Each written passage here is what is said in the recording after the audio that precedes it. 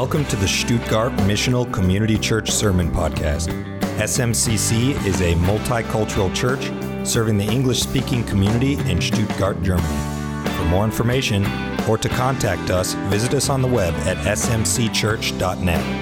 That's smcchurch.net. So we've been going through 1 Samuel and kind of looking at, we looked at Israel last week, been looking at Samuel, looked at how he came about, became a prophet.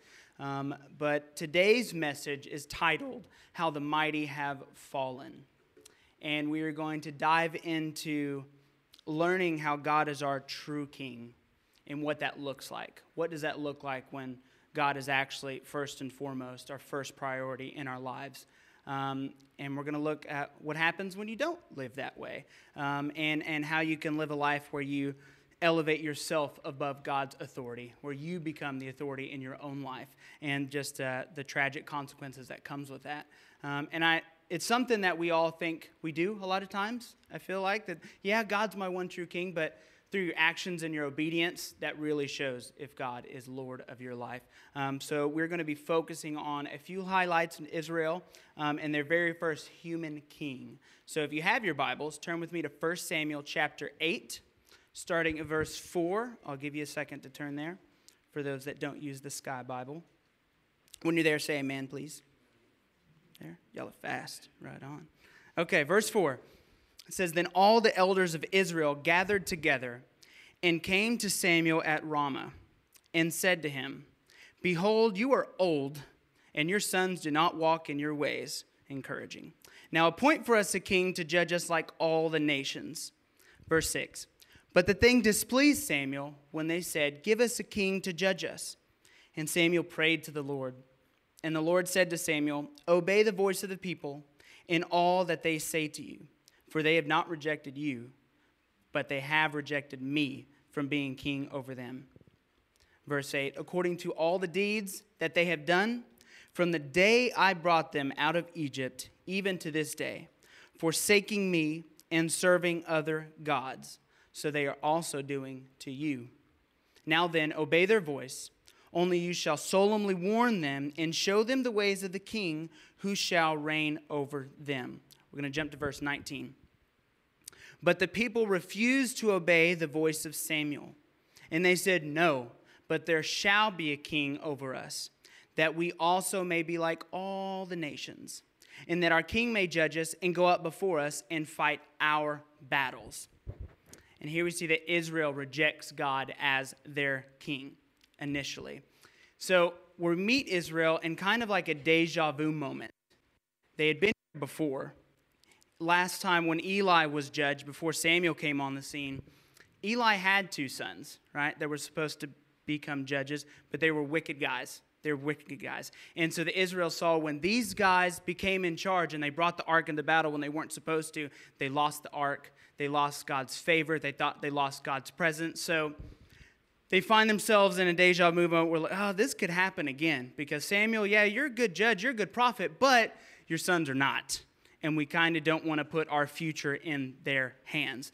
So the fact that they wanted a king was not necessarily bad, but their heart behind it was. God's people were told that they were to be special. They were special, they were unique, they were set apart, they were God's treasure. But they just wanted to be like everybody else. They just wanted to look like how the culture looked. They wanted to look like the nations that they had seen. They all have a king. Why can't we have a king? Why do we got to be different? Why do I have to be different? And so they were supposed to be his spokesman. But if you've been following Israel from the time, and God even said it from the time of Egypt, they're constantly turning their back on God. Constantly. God is saving him. God is delivering them. And they're just worshiping other gods. They're worshiping other idols. And so if they put the same effort into worshiping these idols as they actually did in worshiping God, I think they would have been fine. They would have had a good relationship with God all the time and not had to constantly been bailed out by him. But they were willing to risk their role as God's special people to conform to everyone else around them. It didn't matter what God had done in the past. They wanted to revoke this special honor that God had given them. We do this a lot as Christians when we want to fit in to the culture around us. And it's not always bad to engage the culture in that way, but it is bad when you sin while you're doing it. When you're deliberately disobeying God and you're sinning against Him to be able to be like everyone else. And kids and teenagers, it starts young with the peer pressure, right? Even as adults in your job, being in a cool group or being with the cool, whatever it is, they do certain things and you know it's wrong. You know it's wrong to dog on somebody else or be upset or get drunk with them or whatever else. But to be able to fit in, you do it because you don't want to be that oddball. A lot of us have a hard time standing out. We just want to blend into the crowd. Any introverts that really just love to blend in? You barely even raise your hand because you're such an introvert. And they're like, nope, not going to do it. But that's the reality. A lot of us, we just want to blend in. But when you fit in and compromise in that way where you're actually sinning, it's a lack of respect to Jesus because He's called us to stand out. We are the light of the world. We're supposed to be the odd man out. We're supposed to be the one that does the right thing and obeys God and trusts Him even when we don't fit in to look like everyone around us. We can't always live like the world wants. We can't do what the world does. We have to act differently. We have to be different. And look at it from an unbeliever's perspective, okay? If you say that Jesus has transformed your life and He is the Lord of your life, but in the same situations you talk just like that person that doesn't follow Jesus, you act just like them, you live just like them, there's no difference. Why would they believe that Jesus can transform them? If they actually, at the end of the day, they have that feeling that I'm not living right, and you claim you know Jesus, but they're like, you know what, they say that, but they don't live like it. They don't act any different than me. What is Jesus going to do for me? If we're supposed to be the light of the world, this is something that bugged me initially before I even became a Christian when I was raised in church. And this is not something, don't put your faith in people because they're always going to fail you. But I did in this moment, and I looked at the people around me that claimed they knew Jesus, but they didn't live it. And they were still living sinful lives, doing crazy things. I'm like, what is Jesus going to do for me? He's not going to do anything. So as a Christian, it's important that we live up to God's standards because we represent Him to everyone else around us. And that's what Israel was supposed to do, was represent God to the culture around them, to show them there is a better way. There is a better way. You can live better. You don't have to live like this. But they wanted to revoke that. You were saved and set free for a purpose. Abide in Jesus and let Him reveal that purpose to you. We all have our roles in the body of Christ. I can't tell you what you're supposed to do for God, but He can, and it's trusting Him. And we find Samuel, his purpose was at the time to be a prophet and a judge for Israel. And this guy was a really good prophet.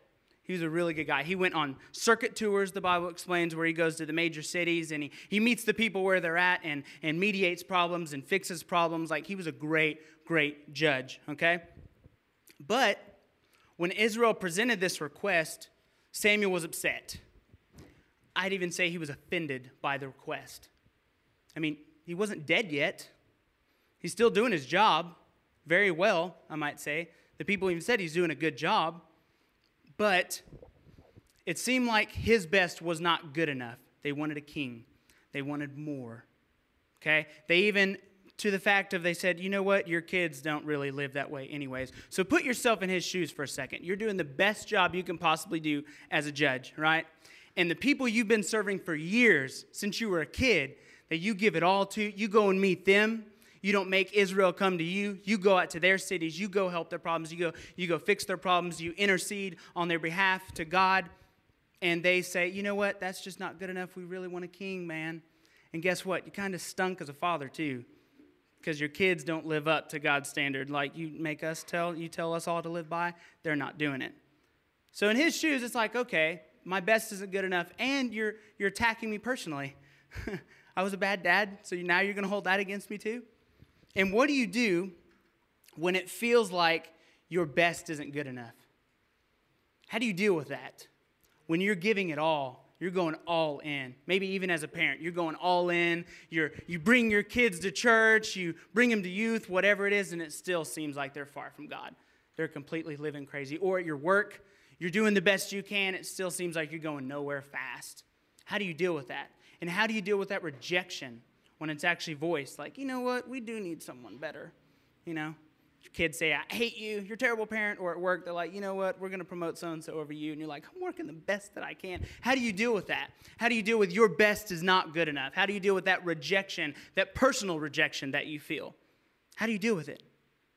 Well, we can learn something from Samuel, because instead of blowing up on Israel, right, and start pointing out their flaws, because he could do it. This guy knew all their problems. He knew their lives personally. He knew what was going on. And instead of like, oh, really, I'm a bad dad, but you're a good one? Really? Oh, yeah, you need me every time, but okay, I'm the bad one. Sure thing. I know what you did. I know that you cheated on your wife. I know this and that. Whatever it was, right? He could have easily blown up and got personal in their face. And though we like to do that sometimes, is that your first initial reaction when you're getting rejected or whatever? Like, you know what? Let me tell you something. Learn something like the movies, take off the earrings, you know, the girls that do that. But anyway, so we can do that and we can blow up, or we can learn from Samuel and we can go to God in prayer. And that's what he did. Personally rejected, personally maybe felt like a failure even. And instead of blowing up and fighting back, he went to God like, God, what do I do? This is what I'm dealing with. And when you go to God in prayer, he puts it into perspective for you. He lets you know what's really going on. And so he tells Samuel, he's like, you know what? You may think you're getting personally rejected, but they're really rejecting me. You are my representative, and they don't want to hear from me. They want something else. They want a king. God revealed what was really going on to him. And so Israel put their hopes in a man. This man that they wanted, this king that was going to fight their battles for him and do all this, basically stand in for God. And so God picks someone, but he does not live up to those expectations. God reveals in his word in 1 Samuel chapter 13, 6 through 9, how he failed to live up to these expectations. 1 Samuel chapter 13, starting at verse 6. When the men of Israel saw that they were in trouble, for the people were hard pressed, the people hid themselves in caves and in holes and in rocks and in tombs and in cisterns. Sounds like a tornado was coming through or something. And some Hebrews crossed the fords of the Jordan to the land of Gad and Gilead. Saul was still at Gilgal, and all the people followed him trembling. Verse 8. He waited 7 days, the time appointed by Saul. But Samuel did not come to Gilgal, and the people were scattering from him. So Saul said, bring the burnt offering here to me, and the peace offerings. And he offered the burnt offering. Jump to verse 13. And Samuel said to Saul, you have done foolishly. You have not kept the command of the Lord your God, with which he commanded you. For then the Lord would have established your kingdom over Israel forever. Verse 14, but now your kingdom shall not continue. The Lord has sought out a man after his own heart, and the Lord has commanded him to be a prince over his people, because you have not kept what the Lord commanded you. And Saul's actions revealed the true nature of his heart. The king had failed to trust God. He failed to trust God completely. So we skipped a lot of chapters, right? So let's get a little backstory, okay? Why was Saul chosen? Well, the people, Israel, had asked for a king. They wanted a king, right? Though it wasn't necessarily bad, God knew what was going to happen. God knew the request was coming. He knew that his people were going to seek a king. But his intentions were to bring the ultimate king, who is Jesus, our Lord, our Savior. That was God's always intentions from the get-go, to bring us the true king. But the people were impatient. They needed a king now. They needed a leader in this moment. They didn't want to wait. So God gave his people what they wanted to show them what they needed instead. He gave them Saul to show Israel what they actually needed. Because God looks at the heart, and people often look at the outward appearances. They look at, you look legit. You look legit, sure. And that's not the case with Saul. But Saul didn't start out as a terrible king or a terrible leader. I mean, he started out being a humble guy. I mean, when Samuel confronts him, like, the Lord has commanded you to be king, he's like, who am I? Like, I'm from a tiny clan, like, I'm nobody. And even when they pronounce him king in front of all Israel, he's not there on the front row like, yeah, I'm about to be king, what's up? Instead, he's hiding in the baggage. He's in the back of the back. He's not even with Israel. And so when they're like, where's this king? Is he a fake? Is he a phony? And so God's like, he's hiding. He's scared. And so when Saul comes out, he's a big dude. He's taller than everybody. The Bible says he's a good-looking guy. He's a strong guy. And everyone's like, okay, this is our king. I can deal with that. So he looked the part. And even when the Spirit of God came upon him, he prophesied. So he had the gift of prophecy. God's Spirit was resting in him. I mean, he had great beginnings. Great beginnings. But God selected Saul to teach Israel that outward appearance and good beginnings are not enough to continue following God. You can't rely on those specific dramatic experiences that happened and let that just coast you your whole life being obedient to God. It's got to be a daily thing. That's cool in the past. That's cool when God used you. That's cool how God saved you. That's cool how God set you free. But that's not enough to follow God for your entire life. You cannot base your faith on just those big moments, those high top moments like, oh, that was awesome. It's in the daily grind. It's in the getting up. It's serving God. It's obeying God. It's trusting Him even when it is hard. Amen? So you cannot choose to follow God whenever you want. And you definitely can't get into this mindset that Saul found himself in where when God starts blessing you and starts giving you victories, that you think it's you doing it. You think, well, yeah, I'm the one. I'm the leader. I'm the one causing these victories. This isn't God doing it. This is me. And that's the trap that Saul found himself in. And pride was creeping at the door. His humble beginnings started to change, and he started to think that he was somebody. He was somebody. So the context of this is that Saul had a son named Jonathan, okay? And Jonathan went out, took some troops, and destroyed a Philistine garrison, right? It was their enemies. He went and destroyed them, okay? So what does Saul do?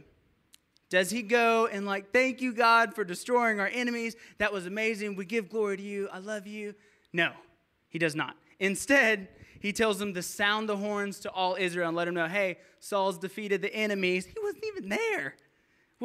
He was taking credit for something that God had done through his son, but yet in his mind, this is me. I did this. He started getting to that weird, prideful thing. Instead of giving God the praise, he wanted to be praised.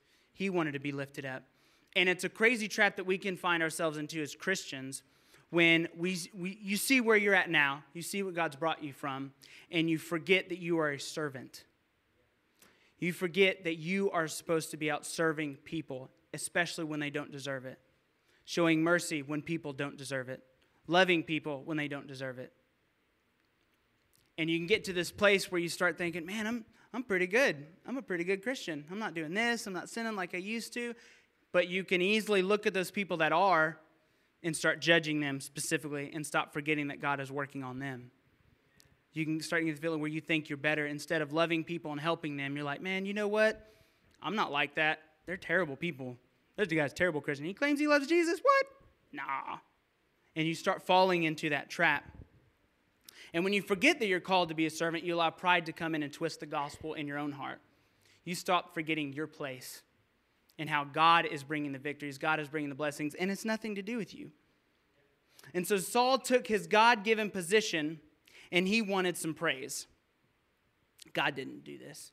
Jonathan didn't even do it. Victory is mine. Victory is mine. That's where he found himself in. Until the Philistines came to fight. Because they had heard what Saul had been telling his people. And they're like, oh yeah? Come at me, bruh. We're going to come up to your house. It's time to fight. And so that's what they do. And all Israel starts getting scared.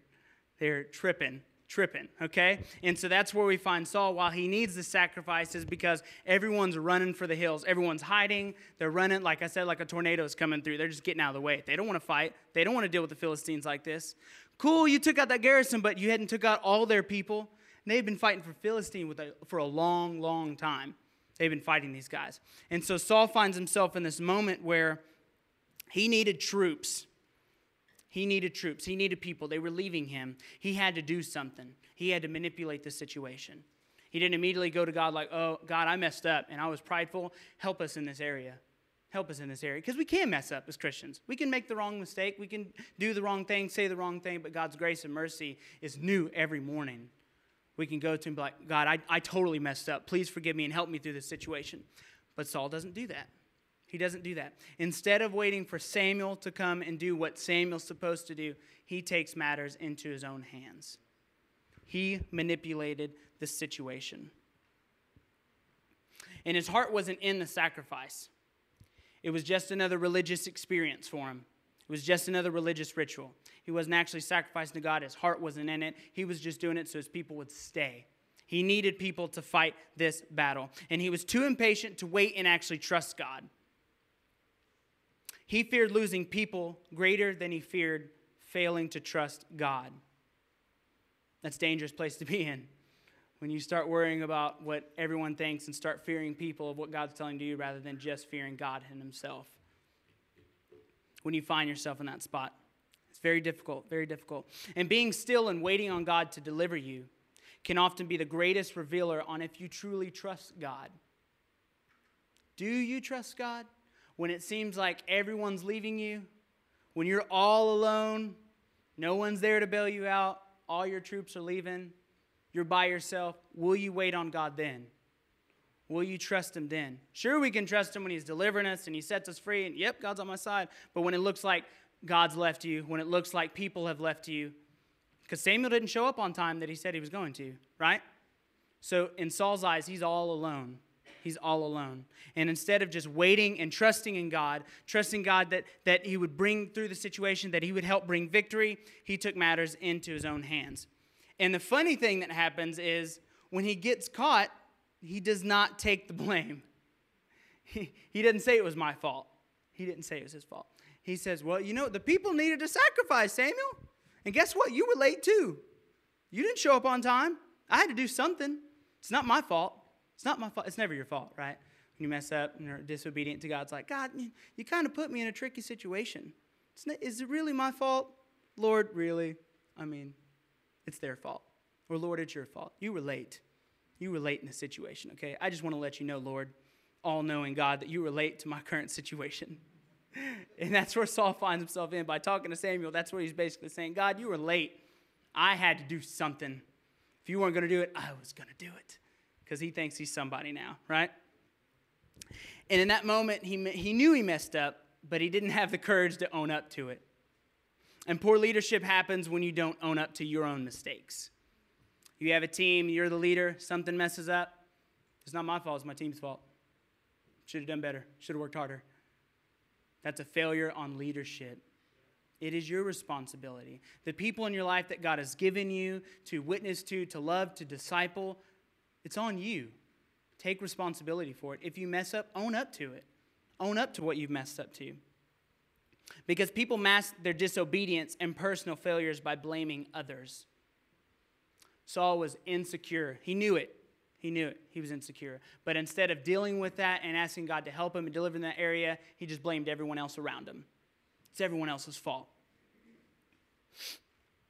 So God clearly had revealed that there was someone else who would become king.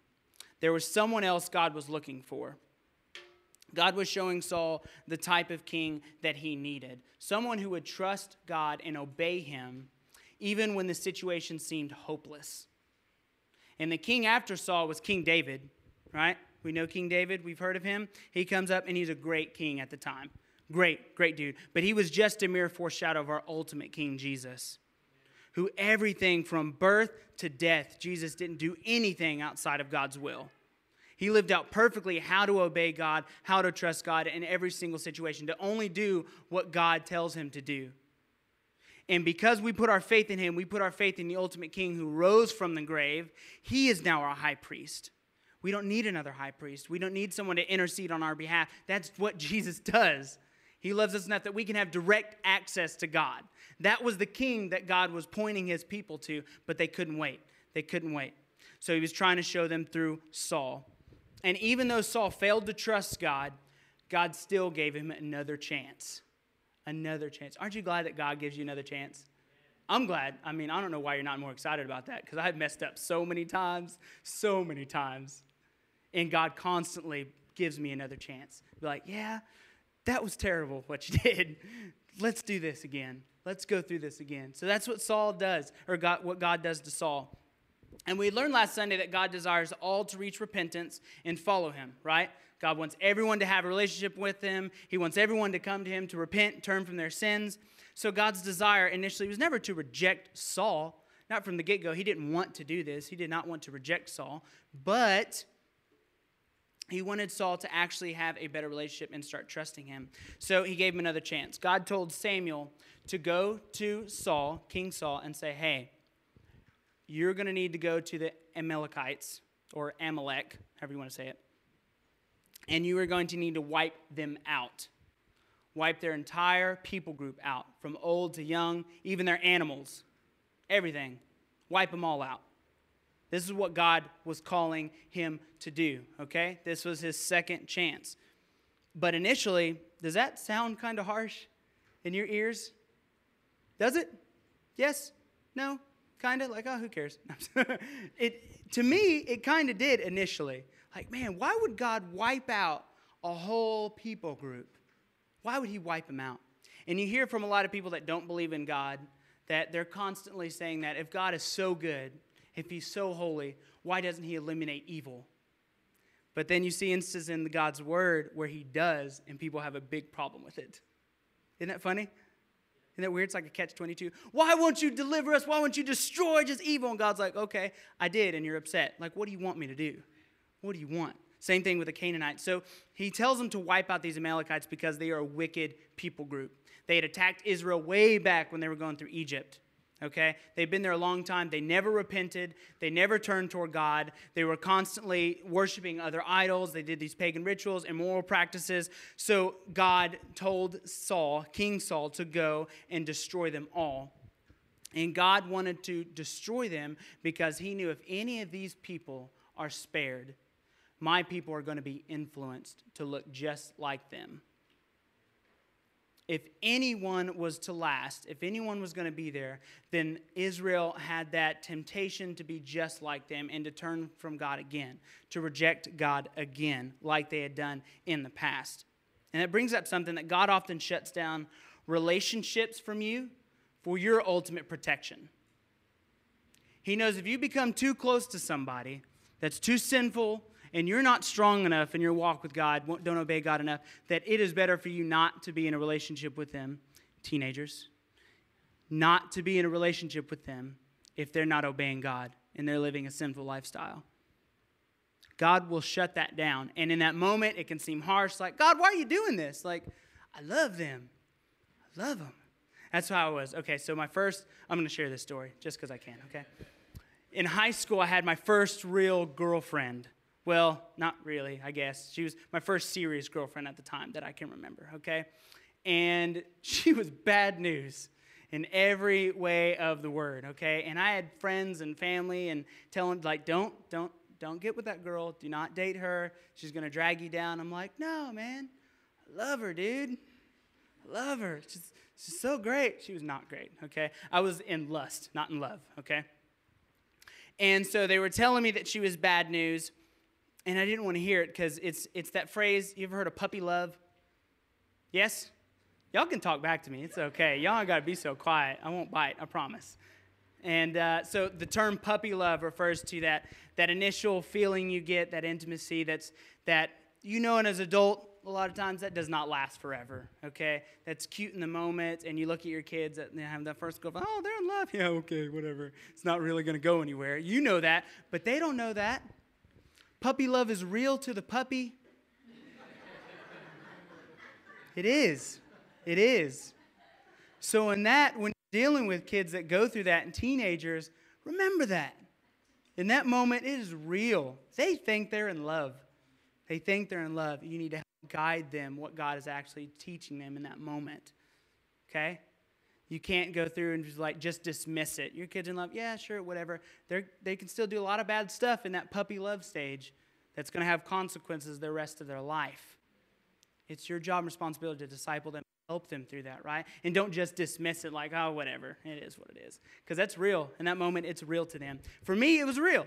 I felt like it was real. I was like, I'm going to be with this woman forever. I'm not going to marry her, though, because I was not going to marry anyone ever. That was not my thing. And I was like, she's cool. We'll just date, live together forever. It'll be awesome. But long story short, she ended up cheating on me with her ex-boyfriend and threw me to the curb, and I felt so awesome for a week or a month or whatever. And the moral of that story, the reason I'm telling you that, is because God knows what is best for you and who is best for you.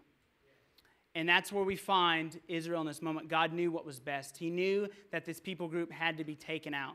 He didn't want his people to be influenced by this bad relationship that could have happened. Amen? And so if you spend half the time you do questioning God on why he's doing something to you instead of just trusting him in the moment when it doesn't make sense, because I'm sure to Saul it's like, why? Why would he do that? There are even that moments with the girlfriends and people telling you, don't do it, or boyfriends, don't do it, don't date that guy. And you're like, but I want to. Just trust God in that moment. If he's sending you signs, trust God. And that's not just relationships, of boyfriend-girlfriend relationships, that's relationships across the board. God will keep those people from you for a reason, and we just need to trust him. So God knew what was best for his people, and he coupled that with simultaneously giving Saul another chance to trust God. But instead, Saul did what he thought was best instead of what God had commanded.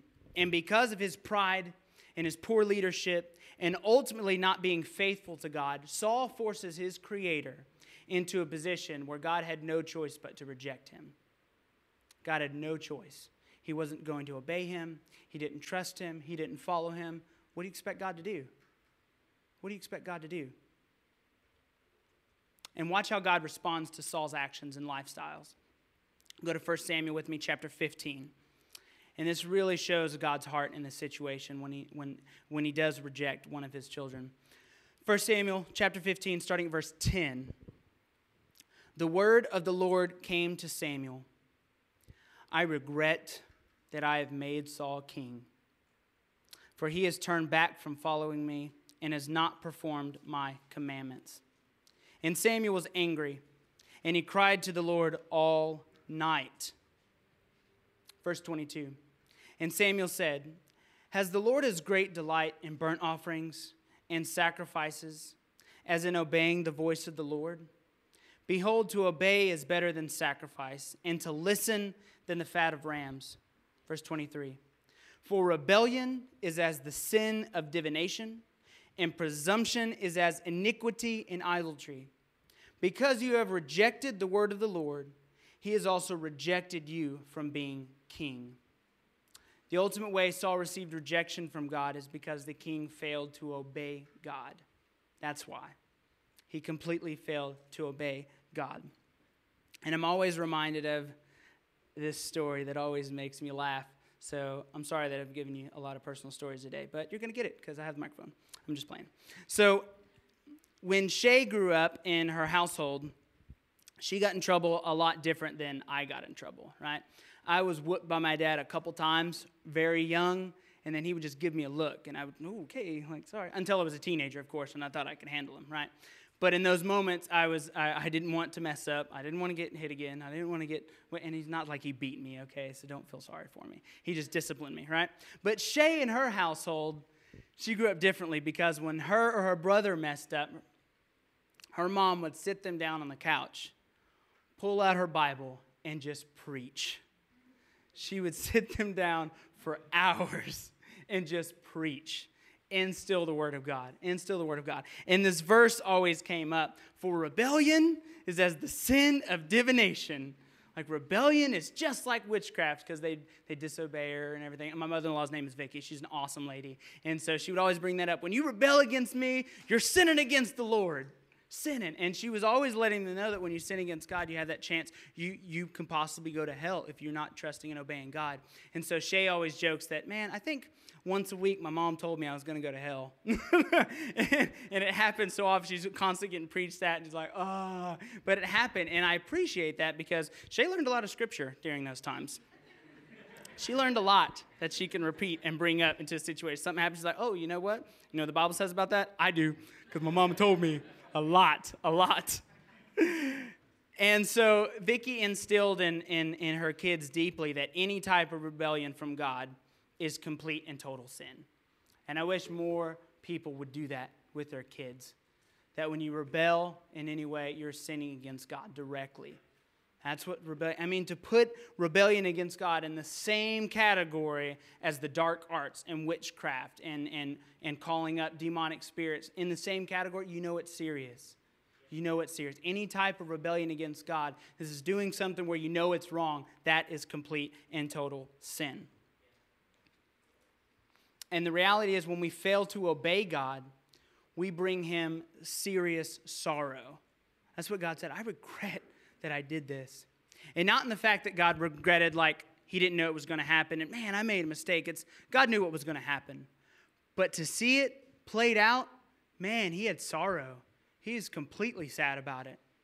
He didn't want Saul to, this person that he had loved, the first person he had chosen to be their king, and he just openly rebelling and disrespecting God and disobeying God completely. And he's broken by it. And Samuel's even broken by it because he cries all night long. When's the last time you cried all night long for somebody? That's something God checked me on this week as I'm praying. I'm like, man, I pray for a lot of people, and I'm saddened by situations, but it's been a long time since I've cried all night long for someone. That someone's situation, the circumstance that they're in, has completely broken me to that point. And that's where you find Samuel at, and God is too. And Saul looked at it as a response to Samuel, because Samuel comes to him, and after praying all night long and seeking God and crying before the Lord, he comes up to the camp and he hears the sheep. He sees the animals. The king of these people is still alive, and he knew it was going to happen, right? He knew it, but seeing it again was something different. Something different. Like when you know someone's going to mess up, someone's going to fail, but when they actually fail, you're like, oh man, that really stinks. And so that's where Samuel's at, and he hears these guys, right? He hears these sheep. And how does Saul respond? He responds by saying, I obeyed the voice of the Lord. What? Are you serious? You obeyed? What are all these animals doing? Why is the king still alive? You did not devote them all to destruction. But somehow he thought in his head, maybe I am following God. Or maybe he's just making excuses again. Saul's response to Samuel reveals something that he viewed God's commands as just one of his choices. It's just one of his choices. I can partially obey God when it's convenient for me. Do you ever find yourself in that position where you obey God just when it's convenient instead of full-heartedly, all in, all the time? And we can mess up. It can happen. But I think that happens a lot more in our lives than we like to say. And his response to Samuel was that the people saved the livestock to sacrifice them to God. It was a good thing he was doing. Samuel, calm down. Calm down. We did this for the Lord. I did this for God. So my people could sacrifice to God. And he's like, that's not what God wanted. He wanted you to be obedient the first time, to completely wipe him out. And he didn't want this good intentions thing that you have going on. Jesus dealt with this situation kind of similarly in Matthew 15. And he's talking to the religious leaders, the Pharisees at the time, and they're always like trying to trap Jesus in something, right? Trying to say something to trap him. But Jesus is a mind ninja, okay? You just can't get one up on Jesus. You can't beat our God. You just can't do it. Anything you say, he knows your heart. He knows what you're going to say. And you have this moment where he is telling them, you think you're doing the right thing and you're living this way with good intentions, but at the heart of it, you're completely disobeying God. And he uses the example of God tells you to honor your mother and father. But when your parents are coming to you and they need help, financial support, you say, oh, you know what? I do have the money to help you out, but I'm giving it to the Lord, so I can't help you. I have good intentions with what I could do. And Jesus answered it with, you hypocrite. Hypocrite. God does not want your good intentions. He wants your obedience. He wants you to be obedient to what he calls you to do. If he calls you to do something, do it. He doesn't want you to partially obey, and then it's for good reasons, Lord. It's for good reasons. And that's where Saul finds himself in. He tells Samuel it was for good reasons. He partially obeyed. And Saul needed to know that his stubbornness and arrogance were sinful behavior. Guy was hard-headed. He was hard-headed. And it says presumption is as idolatry. And I didn't know what presumption meant, so I had to look it up, okay? Because I'm not a linguist and I'm not very smart sometimes. So I looked it up, and it's just like disrespect. It's stubbornness. It's arrogance. And you see Saul is showing that he's living this way, right? Through all his actions, he's stubborn against God. He's disrespecting God. And that is just the same thing as having another idol, because you are elevating yourself into a position where God should be. And instead of following God and trusting Him, you're doing what you think is best. And it's dangerous for us Christians to think that or have those good intentions where you think you're doing the right thing, but your heart is so far from God. You go to church, you sing worship, you lead a ministry, whatever, but your heart is so far from God. So far from God. It's a dangerous place for us to be in. And so God does not want to reject anyone. And He wants us to all be in a relationship with Him, but He won't force you to. He didn't force Samuel, you know what, I told you to obey me, now you're going to, which kind of sounds like my dad, and I just got a flashback to my dad when he was talking to me. You're going to do this. He didn't do it that way. Saul had a choice. And you have a choice. You have a choice to obey and trust God. You do. You can't force that on someone else. You can't even force that on your kids. You can discipline, you can love them, but you can't force Jesus down anyone else's throat. They have to make that choice. They have to make that choice. And through Saul's example, we recognize that he had rejected God long before God had rejected him. Through his actions, through his lifestyle, he gave up on God long before God said, I can't use you. I can't have you represent me. You don't live the way I've called you to live. You don't act the way I've called you to act. And so today, if you find yourself in a place where you are rejecting God, where you are in open rebellion against Him, big things or small things, if you're not trusting God fully, you're not fully being obedient, and you know, maybe the Holy Spirit's bringing that situation to you right now, revealing where you're messing up, where you're not following God, you still have a chance to ask for forgiveness and seek God with your whole heart. You have that choice today to do that. With zero excuses, you can follow and trust God. And if you look at with as far as relationships too, with Samuel and Saul, they never mended their relationship. Saul never went back and mended things between him and Samuel. He could have, because they didn't see each other again until Samuel died. And so you have that choice today as well to mend relationships between, like just broken relationships, whatever it is. If someone's hurt you, you've hurt them, you can seek for forgiveness, you can try to mend it. You can't always fix it, but you can at least do what God's calls you to do and forgive people and love people. You have that choice today to follow God with your whole heart, to be obedient to Him, and to fix things between you and other people, and to live out the gospel in front of them, to really look like you love God and obey God. Amen? And that following God and serving Him is a day-by-day task.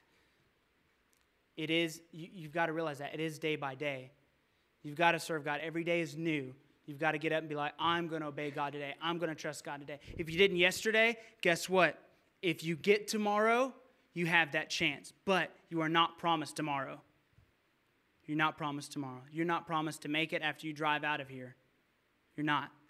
You have this moment. You have the relationships you have today to fix and mend and let God control them. How will you use today? Thank you for listening to the SMCC Sermon Podcast. Be sure to visit us on the web at smcchurch.net. That's smcchurch.net.